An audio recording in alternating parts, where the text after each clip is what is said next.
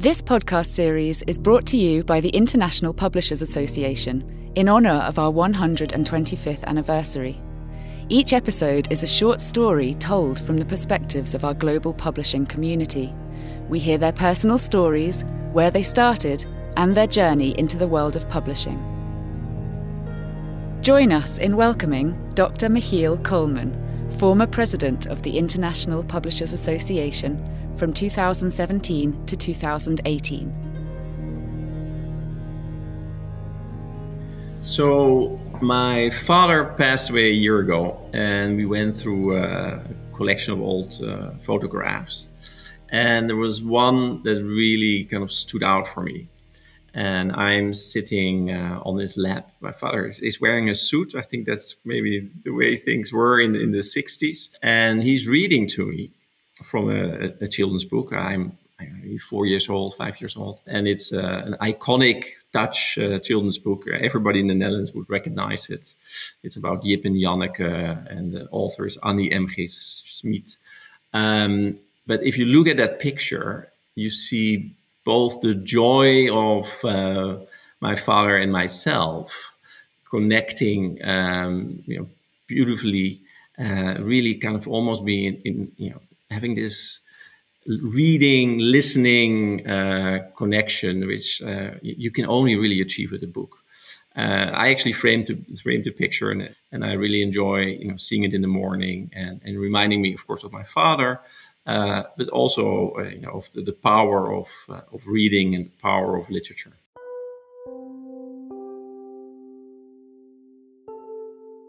Yes, so I'm working for Elsevier, which is the largest science publisher in the world. And I've been there for 25 years, so a great long adventure, so to say. And part of that, I remember once I was invited to join a delegation of Dutch publishers. And we went on a fact-finding mission to the US. And it was much centered around innovation. And I really enjoyed not only spending time with my fellow publishers, but also exploring this whole international world of publishing, the world of innovation, what is the future for publishing. And after that, the Dutch publishers asked me whether I could represent them in the IPA, and I went to all these meetings in Frankfurt at the General Assembly, and then I ran for the board, and I got elected.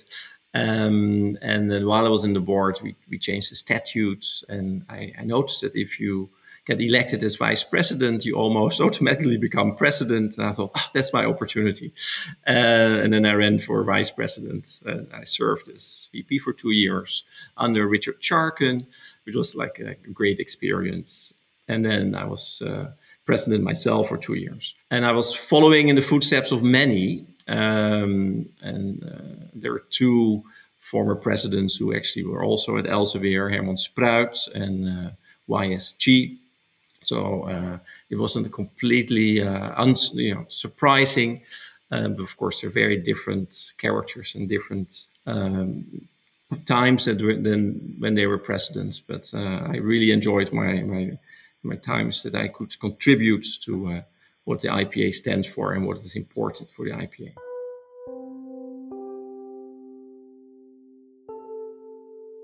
So I certainly had the passion for innovation, and I really felt that the IPA was putting that on the forefront in the framework of copyright. So if you have it's a bit technical, but if you have the right copyright regime, you can really enable innovation.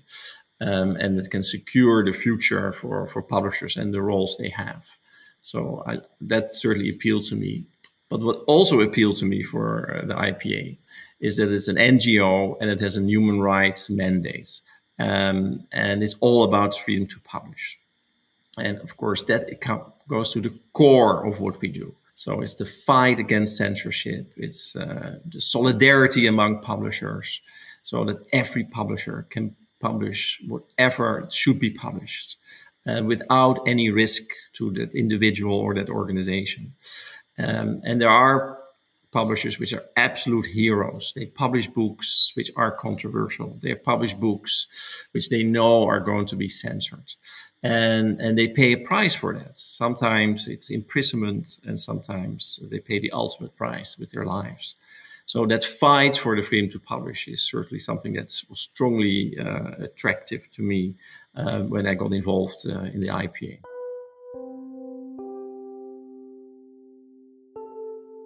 So during my presidency, we had the IPA Congress that took place in Delhi. And actually it was the last Congress, because the one scheduled 2 years later had to be cancelled. And for 3 days, Delhi was really the heart of the publishing industry worldwide, because everything what happens in publishing was happening there in Delhi. And we had freedom to publish very prominently on the agenda. And I clearly remember that we had the wife of a Bangladeshi publisher there, who actually was killed because of what he published. And her testimony was extremely moving. At the same time, we also had the daughter of another Freedom to Publish award winning. So we have the Prix Voltaire at the IPA. Gui Minghai, who's a Swedish national, but originally from Hong Kong. And he was then and still is in Chinese prison. And so she spoke also very eloquently what her father was going through, and how difficult it was for him, that he ended up being actually abducted in Thailand and taken to China, and then had to confess on TV. And the impact was on himself and also on the family. So both really were highlights of the Congress, highlights in a sad way, because of course, one publisher was murdered, the other publisher was imprisoned. But it was very important, I think, that we put that so prominently on the agenda there.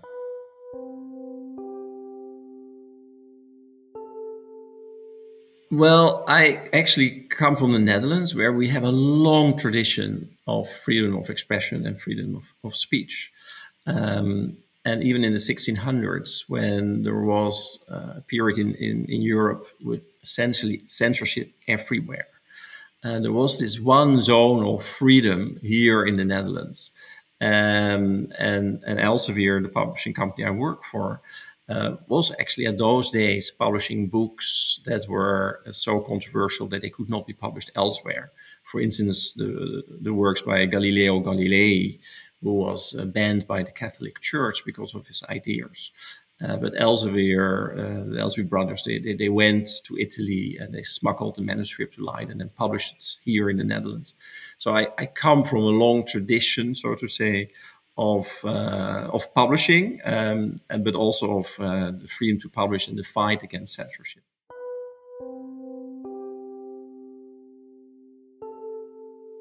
Yeah, so the main challenge is, and you will not be surprised, so that we are experiencing the pandemic, which is a once in a century event, hopefully. And now we're slowly getting out of it.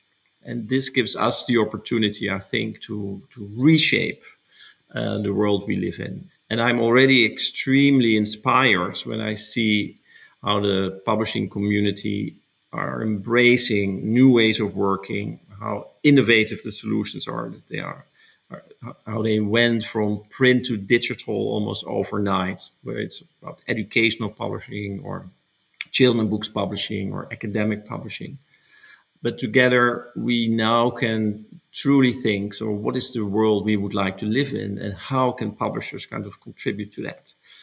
And I think it's a unique, beautiful opportunity kind of to shape a more sustainable and a more equitable future for all of us. And so that, I would say, is the challenge, and it comes exactly at the right time. It's because we start a completely new era now as the post-COVID-19 period in history.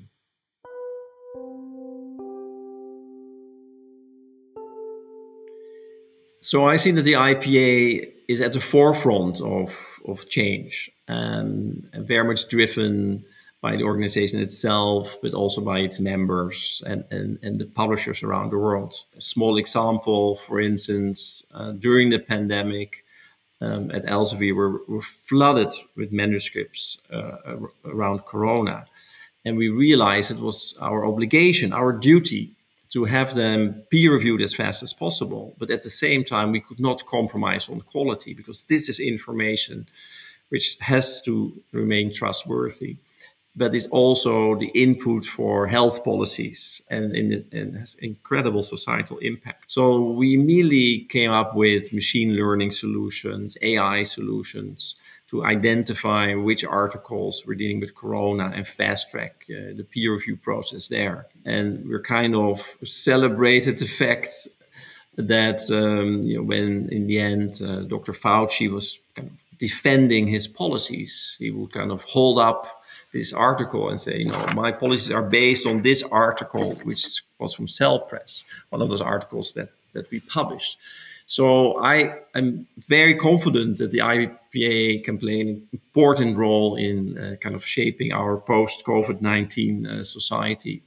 And I see all the elements there, whether it's around innovation and best practice sharing, or specific funds of people that an organization that needs additional support. So that is all in place. And not to mention, of course, the very inspiring leadership.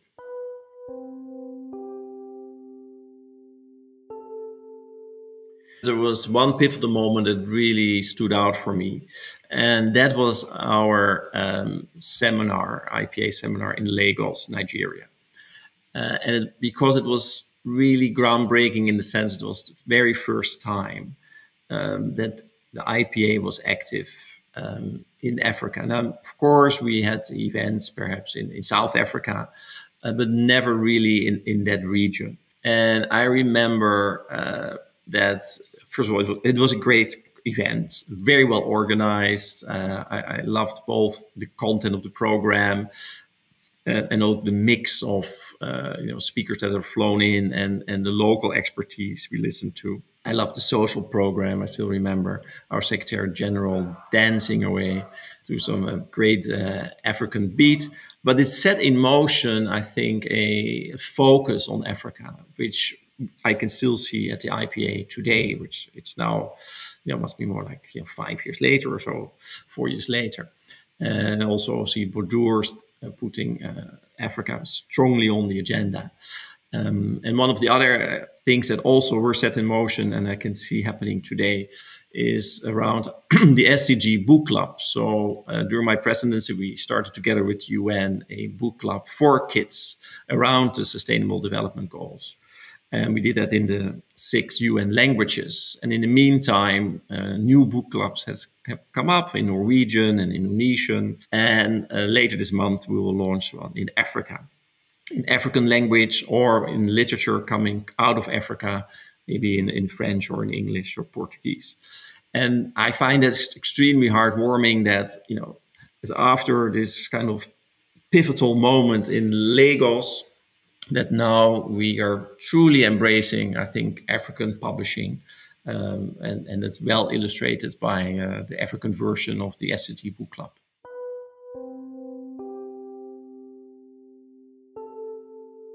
So one topic that I put on the agenda and was kind of new was diversity and inclusion. And diversity and inclusion has different lenses. It can be around gender or ethnicity. It can apply to the organization itself, but also, of course, our members and the publishers, whether they are diverse. And very importantly, also what we publish. So not only who is the publisher, if that's a diverse group of people, but also publishers can be catalysts of change. For instance, you could have gender-neutral children's books, or you could have in textbooks the depiction of women in a much more way that reflects society or reflects the way society should be. And so one thing I'm a little bit proud of, that after I stepped down as president, I was succeeded by somebody from Latin America. So there's this kind of regional diversity. And now we have, again, after a long, long time, a female president, also a female vice president.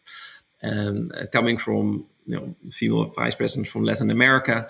But this is the very first time, of course, that we have an IPA leader from the Arab world.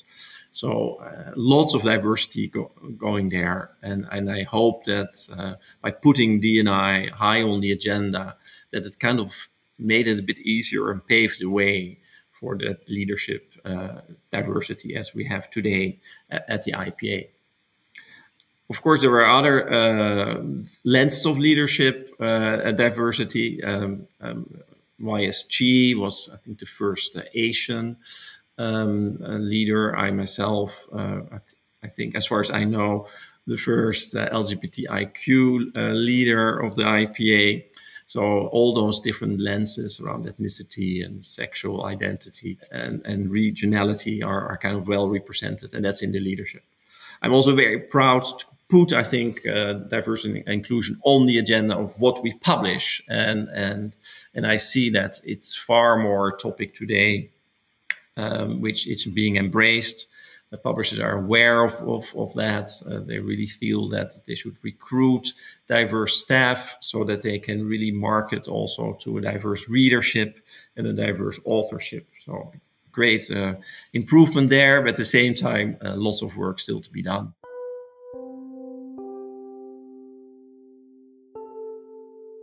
My advice would be to really always engage, always go in a dialogue, always be open-minded. And at the same time, also make it very clear what you stand for. Have clear ideas and bring those forward. So that's a very interesting balance to find. And I think, and as a result, I see that today the IPA is far more an external force to be reckoned with, a force for the good, a force with a positive impacts on society, whether it's about freedom to publish, around innovation, about diversity, inclusion, all those boxes are being ticked. So I'm very happy that's happening. And I think it's because of those two sentiments, so to say, this openness, this willingness to be in a dialogue with everybody, but at the same time to also make it very clear that there are certain values we stand for, and that's what we will pursue. This podcast series is brought to you by the International Publishers Association.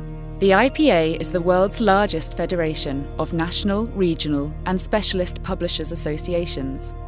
Our membership comprises 86 organisations from 71 countries in Africa, Asia, Australasia, Europe, and the Americas. Through its members, IPA represents thousands of individual publishers around the world who service markets containing more than 5.6 billion people. Learn more about the IPA by visiting www.internationalpublishers.org.